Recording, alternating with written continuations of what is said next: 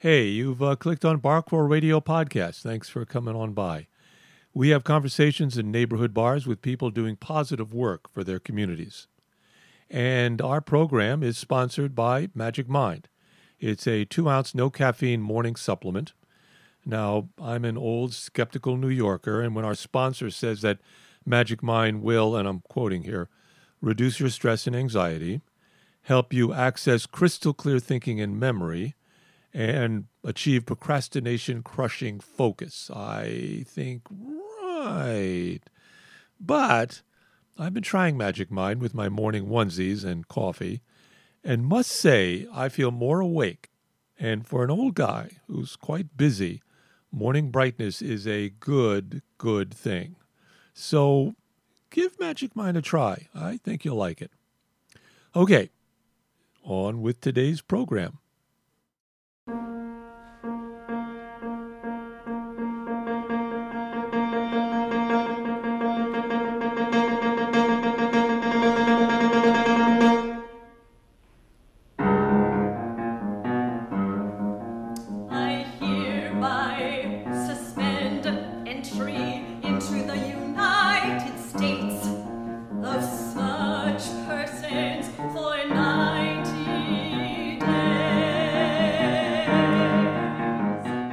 In May of 1961, Peter Benenson, founder of Amnesty International, wrote that he was sickened by governments imprisoning its citizens for speaking or singing in protest. The work of Amnesty International continues around the world and on the Upper West Side. Today, we're talking with leaders of Amnesty International Group 11. Since the early 1970s, members of Group 11 have helped to free prisoners of conscience in Iran, Chile, China, Indonesia, Libya, Myanmar, Poland, Rhodesia, South Africa, Vietnam, and the former USSR. And currently, AI's Group 11 is working to free Narges Mohammadi, the 2023 Nobel Peace Prize winner who has fought for women's rights in Iran and is now in an Iranian prison. At Group 11's 48th annual benefit concert held in December, Amnesty International's executive director, Paul O'Brien, called out to the leaders of Iran to free Narges Mohammadi. One I'm thinking about most right now, Narges Mohammadi, who won the Nobel Peace Prize. Today, her husband in France received the Nobel Peace Prize on her behalf. But she still is in an Iranian jail for her courage to speak truth to power in that context. And I yearn for the day when she walks free and can rejoin her family. I am Alan Winson, and this afternoon we are at the home of Amnesty International Group 11's coordinator, Harry Schwartz, to learn about the history and goals of this global organization working for human rights. And we'll be talking with the music composers who shared their work at the recent benefit concert, raising funds to support Amnesty International's Upper West Side branch. I am Rebecca McCain, and we are Bar Crawl Radio Podcast. Today, not at a bar, but a few steps from the Carl Schurz Memorial in Morningside Park, an appropriate locale for a conversation about the work of Amnesty International. Carl Schurz was a staunch abolitionist and helped elect Abraham Lincoln. And with that bit of an introduction, here we go!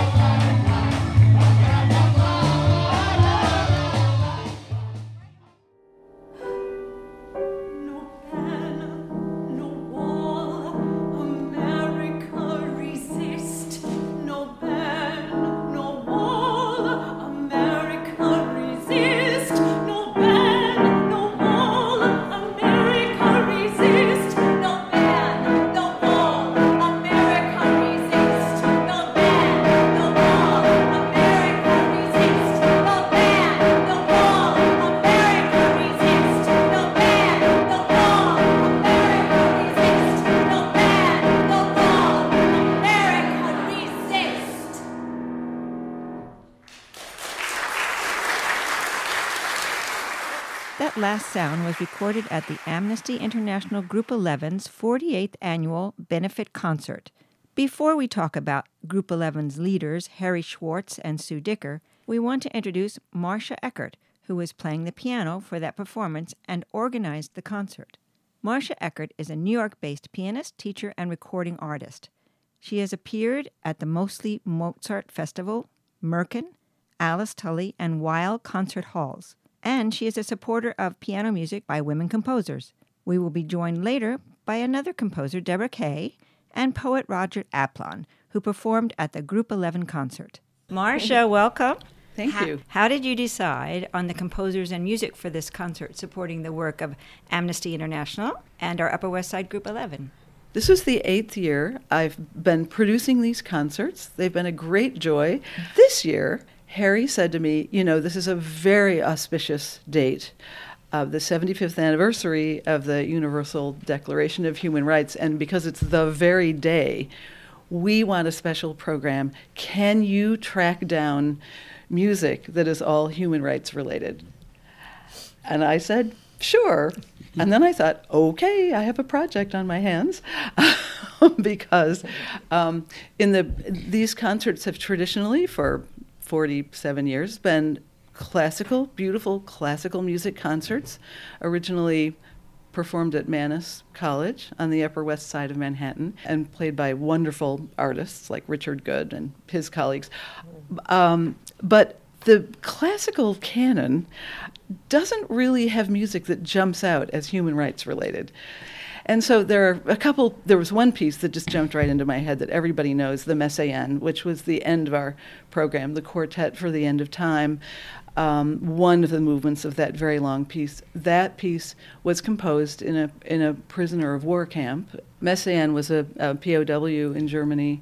He was a great, great, great French composer, and with the help of a prison guard, actually, who got him paper and pencils, he was able to compose this piece of music and just write for other prisoners that were in the camp. So it was violin, clarinet, cello, and piano, and it was actually premiered in the winter in the barracks somewhere, but unheated, for the prisoners and the guards. That was its premiere on a broken down piano, and the other instruments were what they were.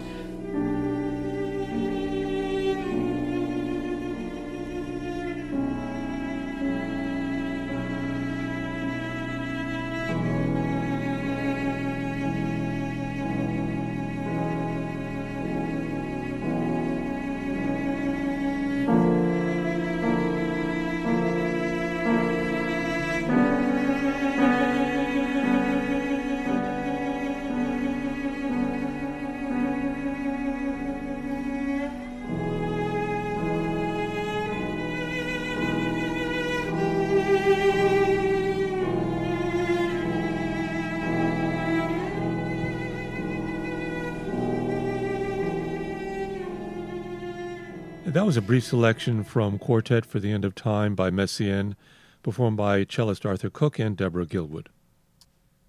I noted that most of the program consisted of pieces by women composers. Was that on purpose? Yes, and living composers. There was the Messiaen, and then I thought, okay, I have to find people that are composing now, responding to things that are going on or have been going on in the last, 10 years.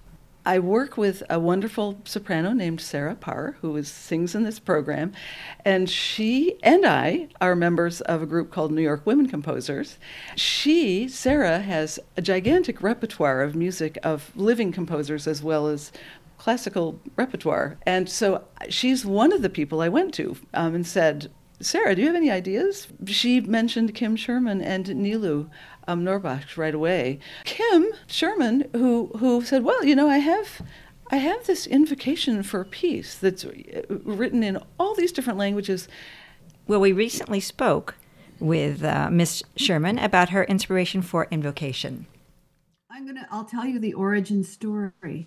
I was asked in 2006 to write a piece of music that would be performed at a concert given by the International Women of Peace, which is a United Nations organization.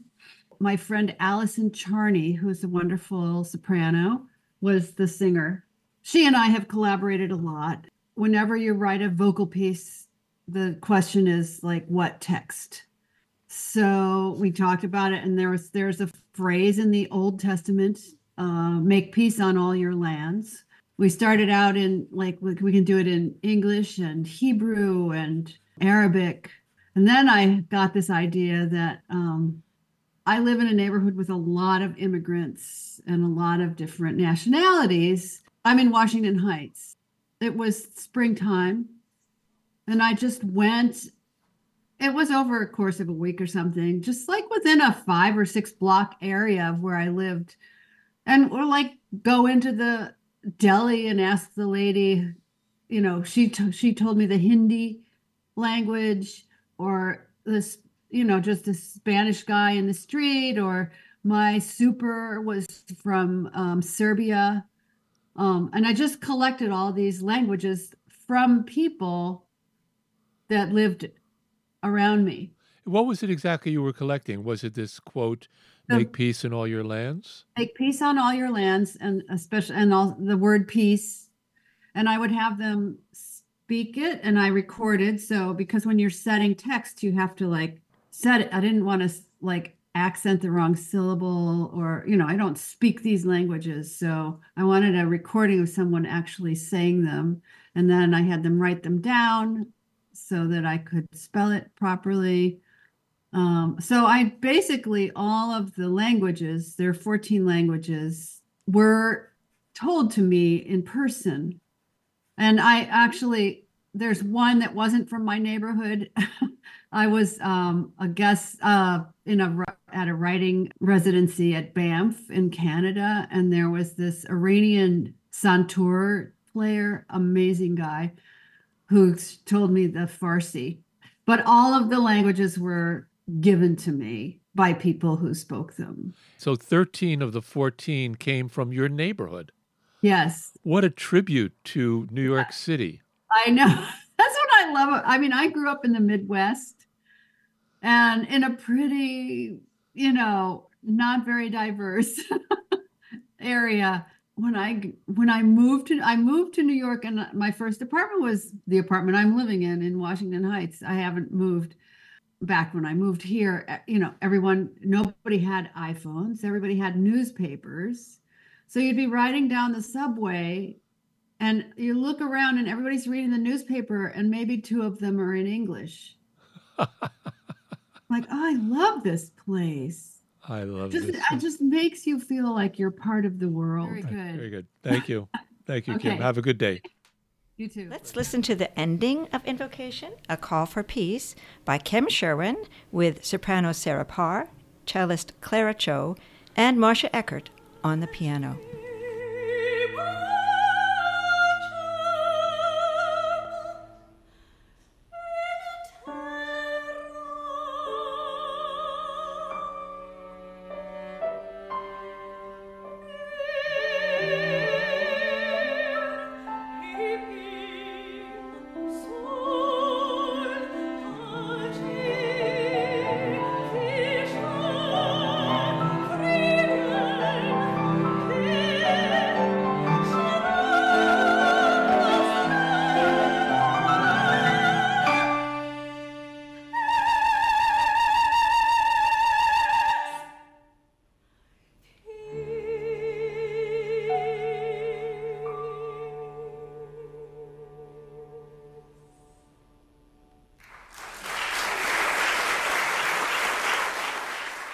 Recorded them, and she wrote them down so that she could set them. And it's very subtle in the piece, but she actually gets the flavor of Asian music a little and Middle Eastern music a little. And it's pretty amazing, this piece. Marcia, could you also tell us about the second piece in the concert, an aria for the executive order, and about the woman composer? Nilu is an Iranian-American composer who, I think all of her music is based on human rights issues. She's really an activist through music, I think. And you heard that in the piece where we chanted at the end, "No ban, no wall, America resist," which was fabulous for this audience who's so committed, for everyone got involved. Sarah said people don't always chant, but Everyone was spine-chilling. Everyone was with us, Yeah. so with us. It's an angry little piece about how can you just say Muslims can't come into this country, period, end of sentence. She was... And it's based on the executive order by former President Trump. And she uses quotes from Philip Roth's novel, Nemesis. All right, so let's hear a selection from an aria for the executive order by Norbash. The United States should not admit those who engage in acts of bigotry or hatred, or those who would oppress Americans of any race, gender, or sexual orientation.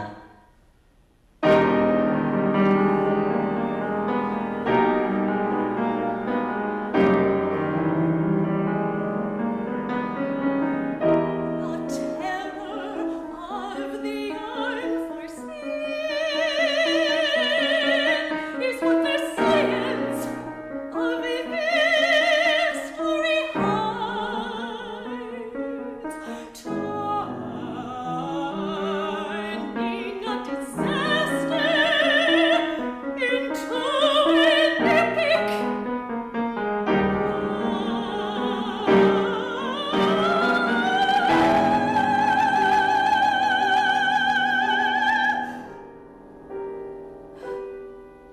No pen, no wall, America resist. No pen, no wall, America resist.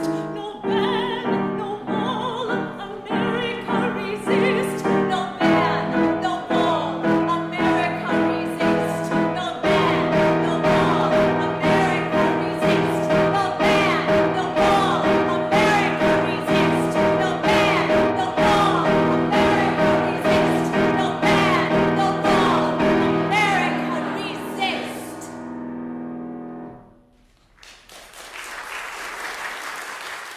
We are Barkroll Radio Podcast, recording at the home of Harry Schwartz, a leader of Amnesty International Group 11 on the Upper West Side.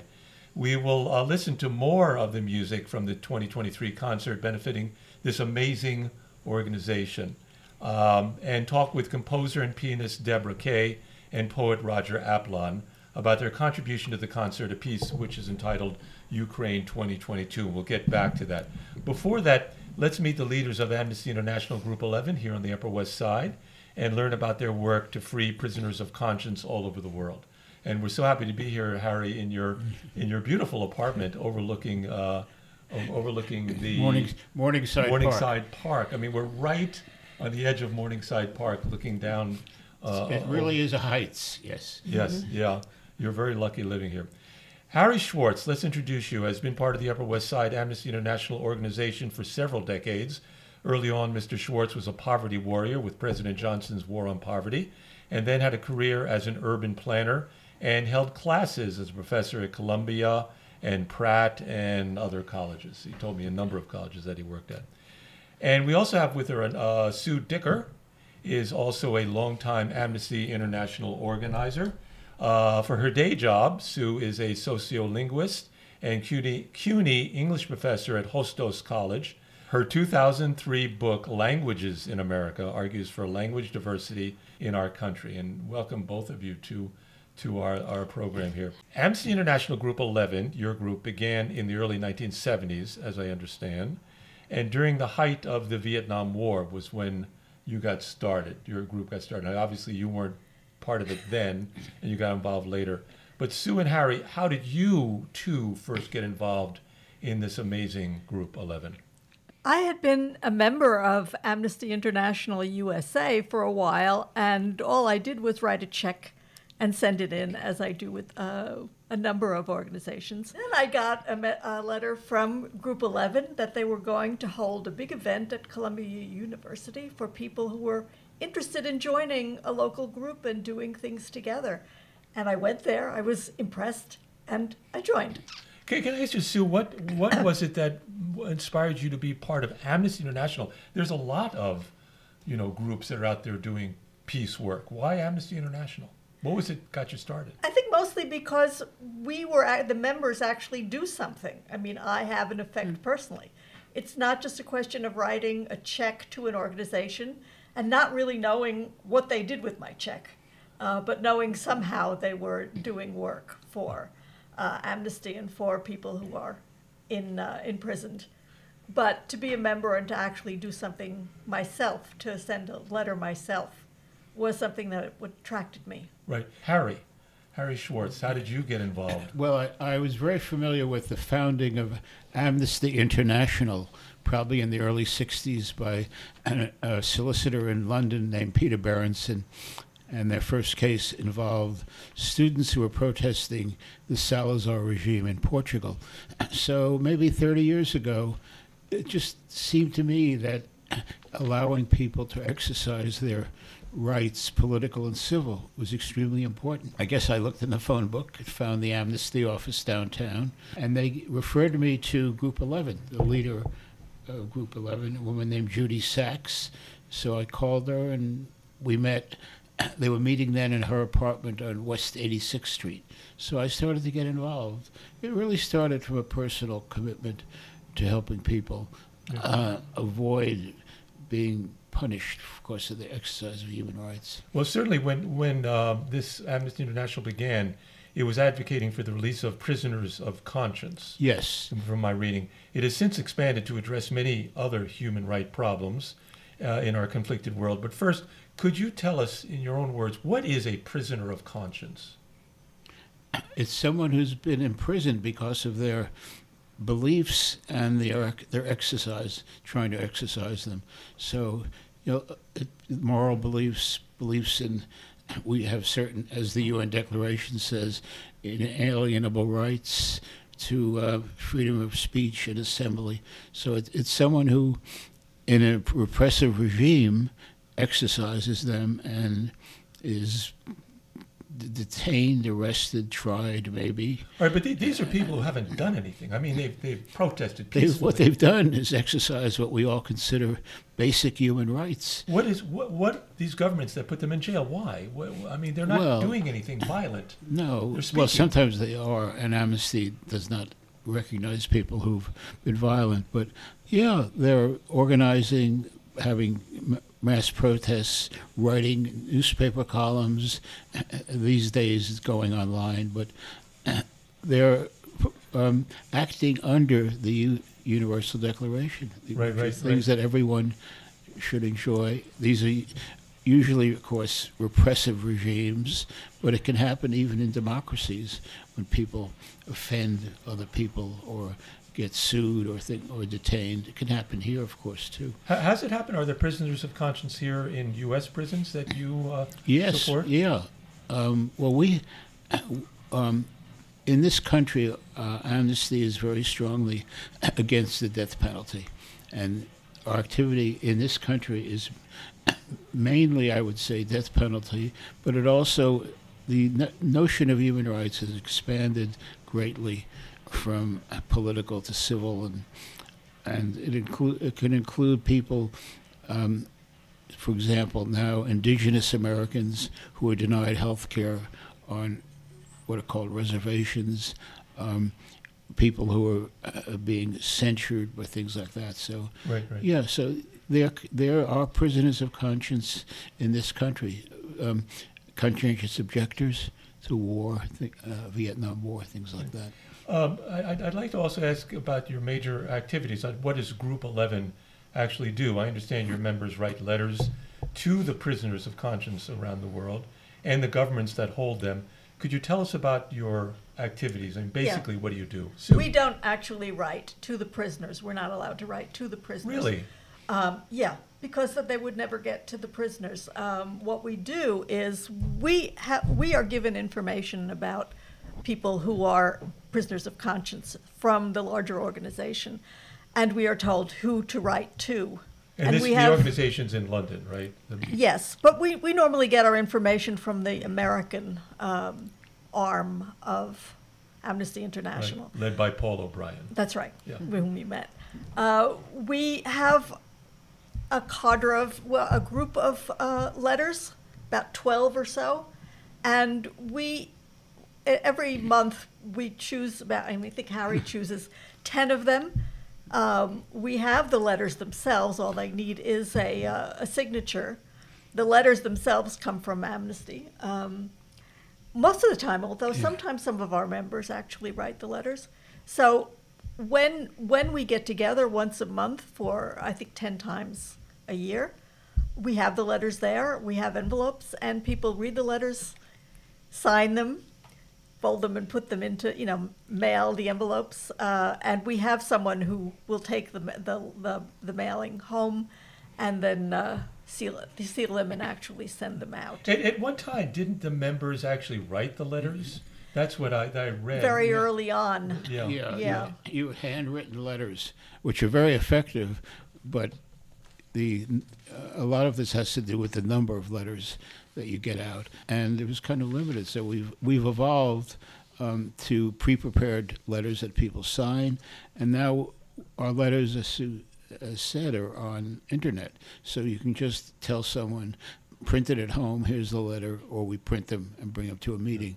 So we've increased our output, you might say, of letters that are sent each month to hundreds at this point. I just wanted to get back to this idea of actually writing to, and you can't do that now, but maybe I'm a romantic, but it seems like it's so much more personal that way. In 2013, Group 11 published Two Worlds, One Idea, which was about that period in which individuals would write to other individuals who were in prison because they spoke out and protested. I wonder if we can talk about Two Worlds, One Idea. Sure, I can talk a little bit Sue, about please, that. Yeah. A long time ago, it's true, there were fewer people that were, each group wrote to fewer people. And this was one case that Group 11 got.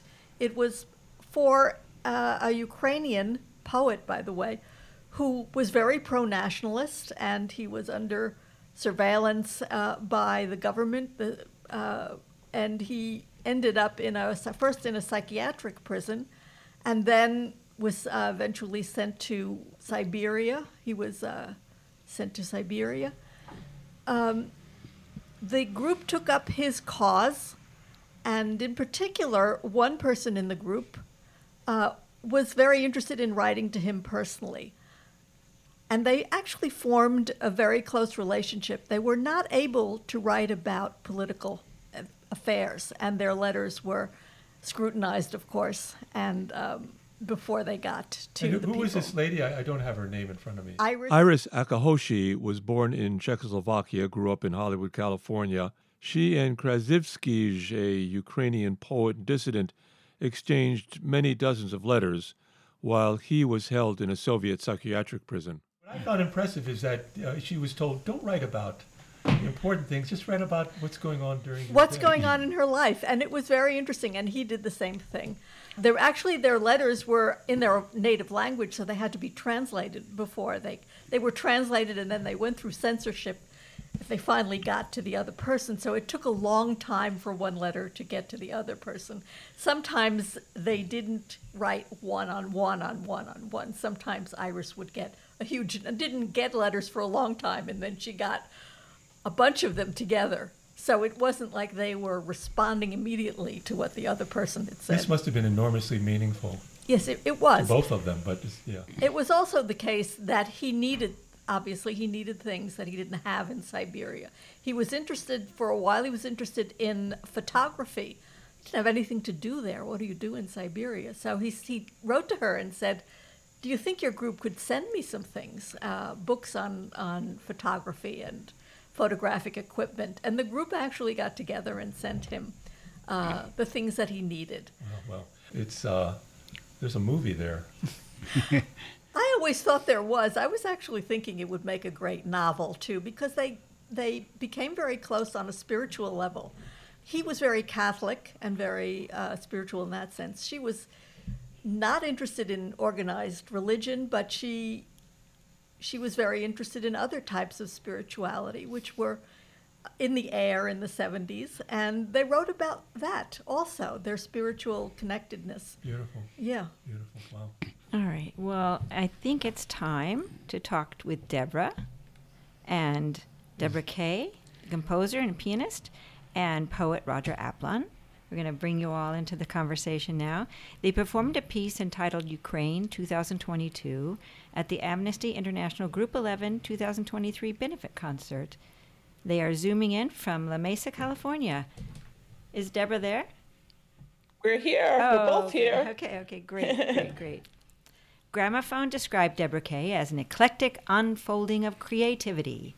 She has won 6 Global Music Awards, and her works have premiered at Carnegie Hall's Wild Recital Hall. And Deborah was on a recent BCR program podcast with about women composers. Roger Aplon's poems confront social, political injustices and conflicts. Roger publishes the poetry magazine Waymark Voices of the Valley from his home in Beacon, New York. Deborah, good to see you again. Great to see you. Great to see you both, yes. So let's talk about the piece you and Roger performed at the Group 11 concert, Ukraine 2022. The score refers to several familiar melodies and to the Ukrainian anthem. Why these musical references? I'm inspired by all of them, and they all seemed appropriate to the situation. The Ukrainian national anthem I first heard on the news, sung by a bunch of men who gathered together in a chorus in their burned out village. I'm struck by the spirit of resilience in the people, and I think it comes through in their anthem. Spirit of hope and resilience in spite of it all. Then combining that with these other tunes, really snippets of Bach's Wach it auf, which means sleepers awake. It's a hopeful rising to the occasion. And then, of course, We Shall Overcome, kind of the anthem of the African American experience, which I'm also inspired by their spirit to, we shall overcome someday, to keep going, fight the good fight, and keep that spirit and of hope and vision of hope that's needed to get through these troubled times. Marsha, why did you decide to choose, or why did you choose to include Ukraine 2022 in this year's 11 benefit concert? First of all, I love the piece. That's one thing. I love Roger's work. I love Deborah's work, and I thought it was incredibly touching, to the point, almost according to some of the audience members, wrenching. I heard there were people weeping, actually, during this, which was, that partly what we're trying to do is reach people so that people can understand what's going on elsewhere. And I think that it really, in that sense, packed a punch, besides being beautiful. And also, I was thinking, so this program was set by Labor Day. We had no Israel-Hamas war at that point, and the program was really set. But I was looking for different subjects, and Ukraine was in the air every day. And so it just seemed so timely as well. Roger, your poem includes Ukrainians, children, and women and men. Why form your poem this way? I've been working with a lot of different issues over the years that involve individuals and their own involvement with the wars, with the separation of children at the border.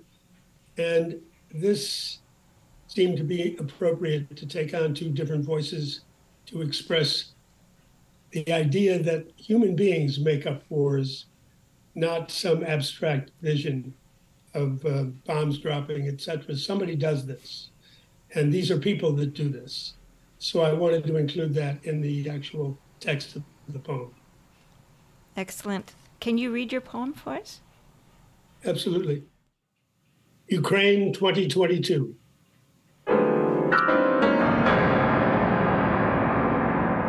It begins with a question.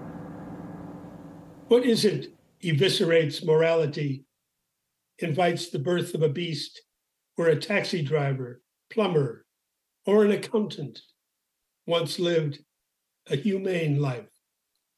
The first was a young boy, now called Unknown Number 1. I'm here, room 32. I've removed the shrapnel from his chest and legs and arms.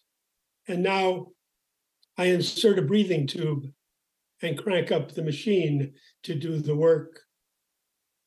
I've been here 36 hours and am headed home to the subway where my mother and sister crouch among their slim necessities: paper to clean ourselves, water, toothbrush, blanket. I'm here too, says my daughter, now 6. She has a doll, pink shoes, a Minnie Mouse barrette, and a CD player that's run out of juice. She hopes for a night when she can dream of summer. I'm an anonymous soldier before I was a candy maker. Today, we lifted an old man across the gap to the arms of his shuddering wife of 50 years. They've carried water and a Bible. I've shot men and watched them die. Once our brothers Slavs, they've come to war and worse. They've slaughtered our innocents, stacked them like cordwood, left us the vacant stares of women raped by squads of men, left us babies decapitated and strung like gourds from street signs and lampposts. Our killers' corpses lay stiff and broken in the ditches.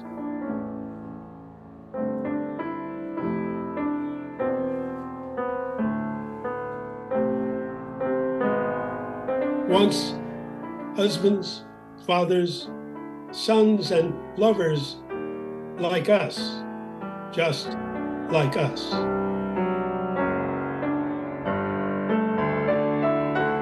Who can say what it is eviscerates morality, invites the birth of a beast where a taxi driver, plumber, or an accountant once lived a humane life?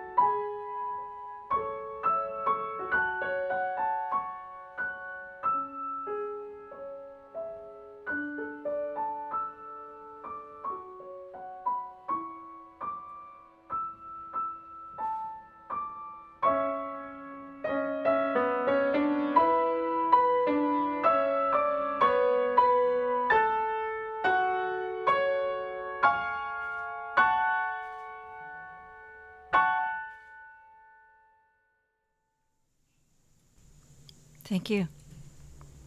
Thank you. Thank you very much for reading that. Welcome. And I want to thank both Roger Aplon and Deborah Kay for joining us and for sharing us that work you did. Okay. Wow.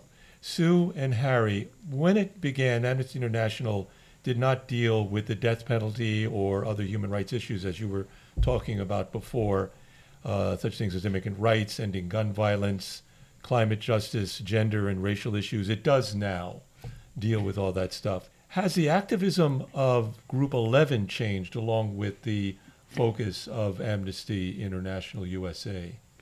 the definition of human rights has expanded enormously from what we might call political or civil rights to things like health, education, housing, employment, and they all rightly belong under human rights. So we've, I think, gone from prisoners of conscience in the beginning to now part of our work involves health rights for indigenous Americans, Guantanamo.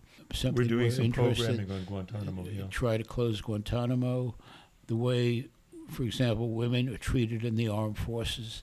Amnesty was active after Katrina in New Orleans, when, as you know, there was suppression of some of the protests, killings by the police, differential treatment of people who lost their housing by the government. Yes, this world has given you a lot of work to do that we live in now. Could you tell us specifically what is it you do besides the sending out the letters to the governments that are repressive? Well, what else do you do? we lobby. Amnesty has every year a lobbying day in Washington, lobbying legislators. The letters are important. We also sometimes, a lot of the groups do tabling at different events. Can you give me an example? Tabling at Grand Central Station at times. We did tabling in front of the Museum of The Met. The Met, yeah.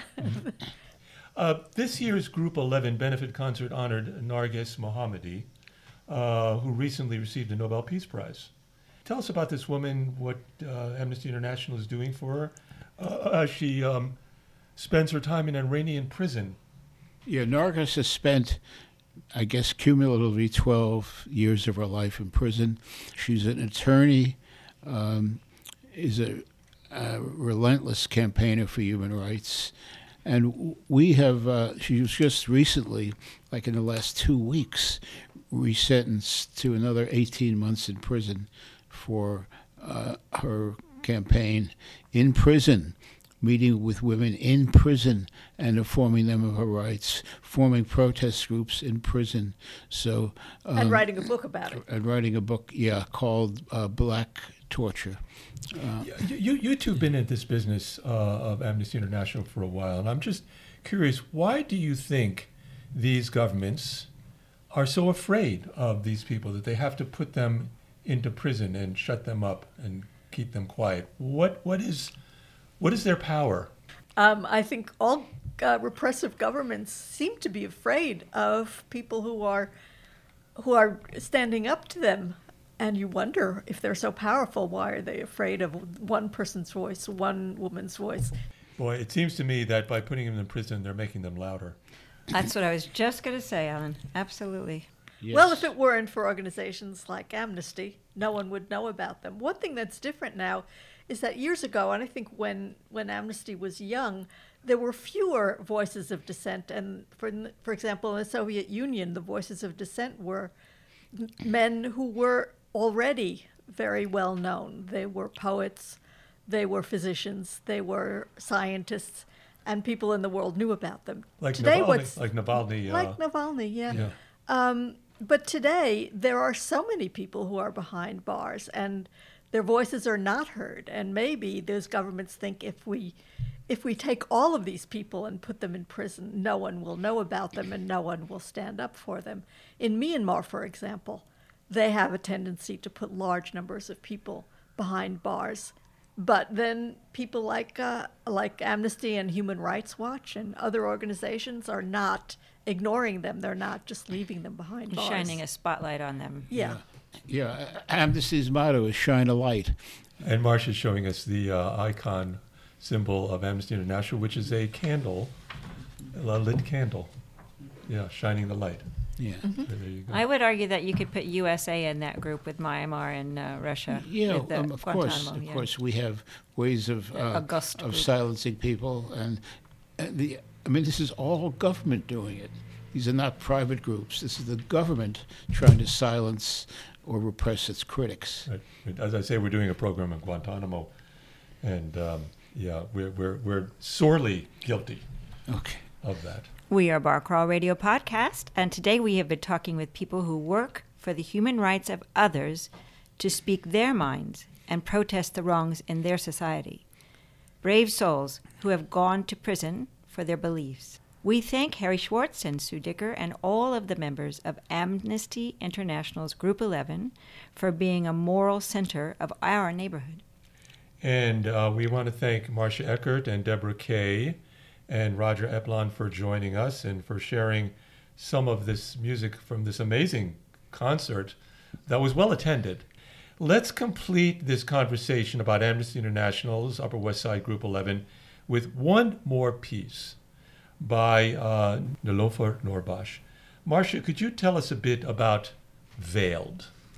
Veiled. I loved this whole program. I got to learn about composers I wasn't familiar with before, and music I wasn't familiar with before. But Veiled, to me, was the most special piece on the program. It was also the most difficult to produce technologically, and because it includes electronic music in it.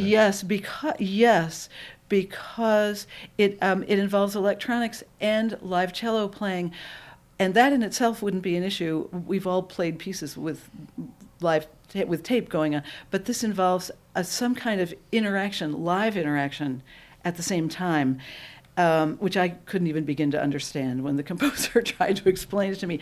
But the piece is hauntingly beautiful. It is about the requirement to wear the hijab, and veiled. There's our veiled. And it's also about the veiling of women's voices. In Iran, women are not allowed to be professional singers. One of the things you hear in the piece is a chorus of women's voices.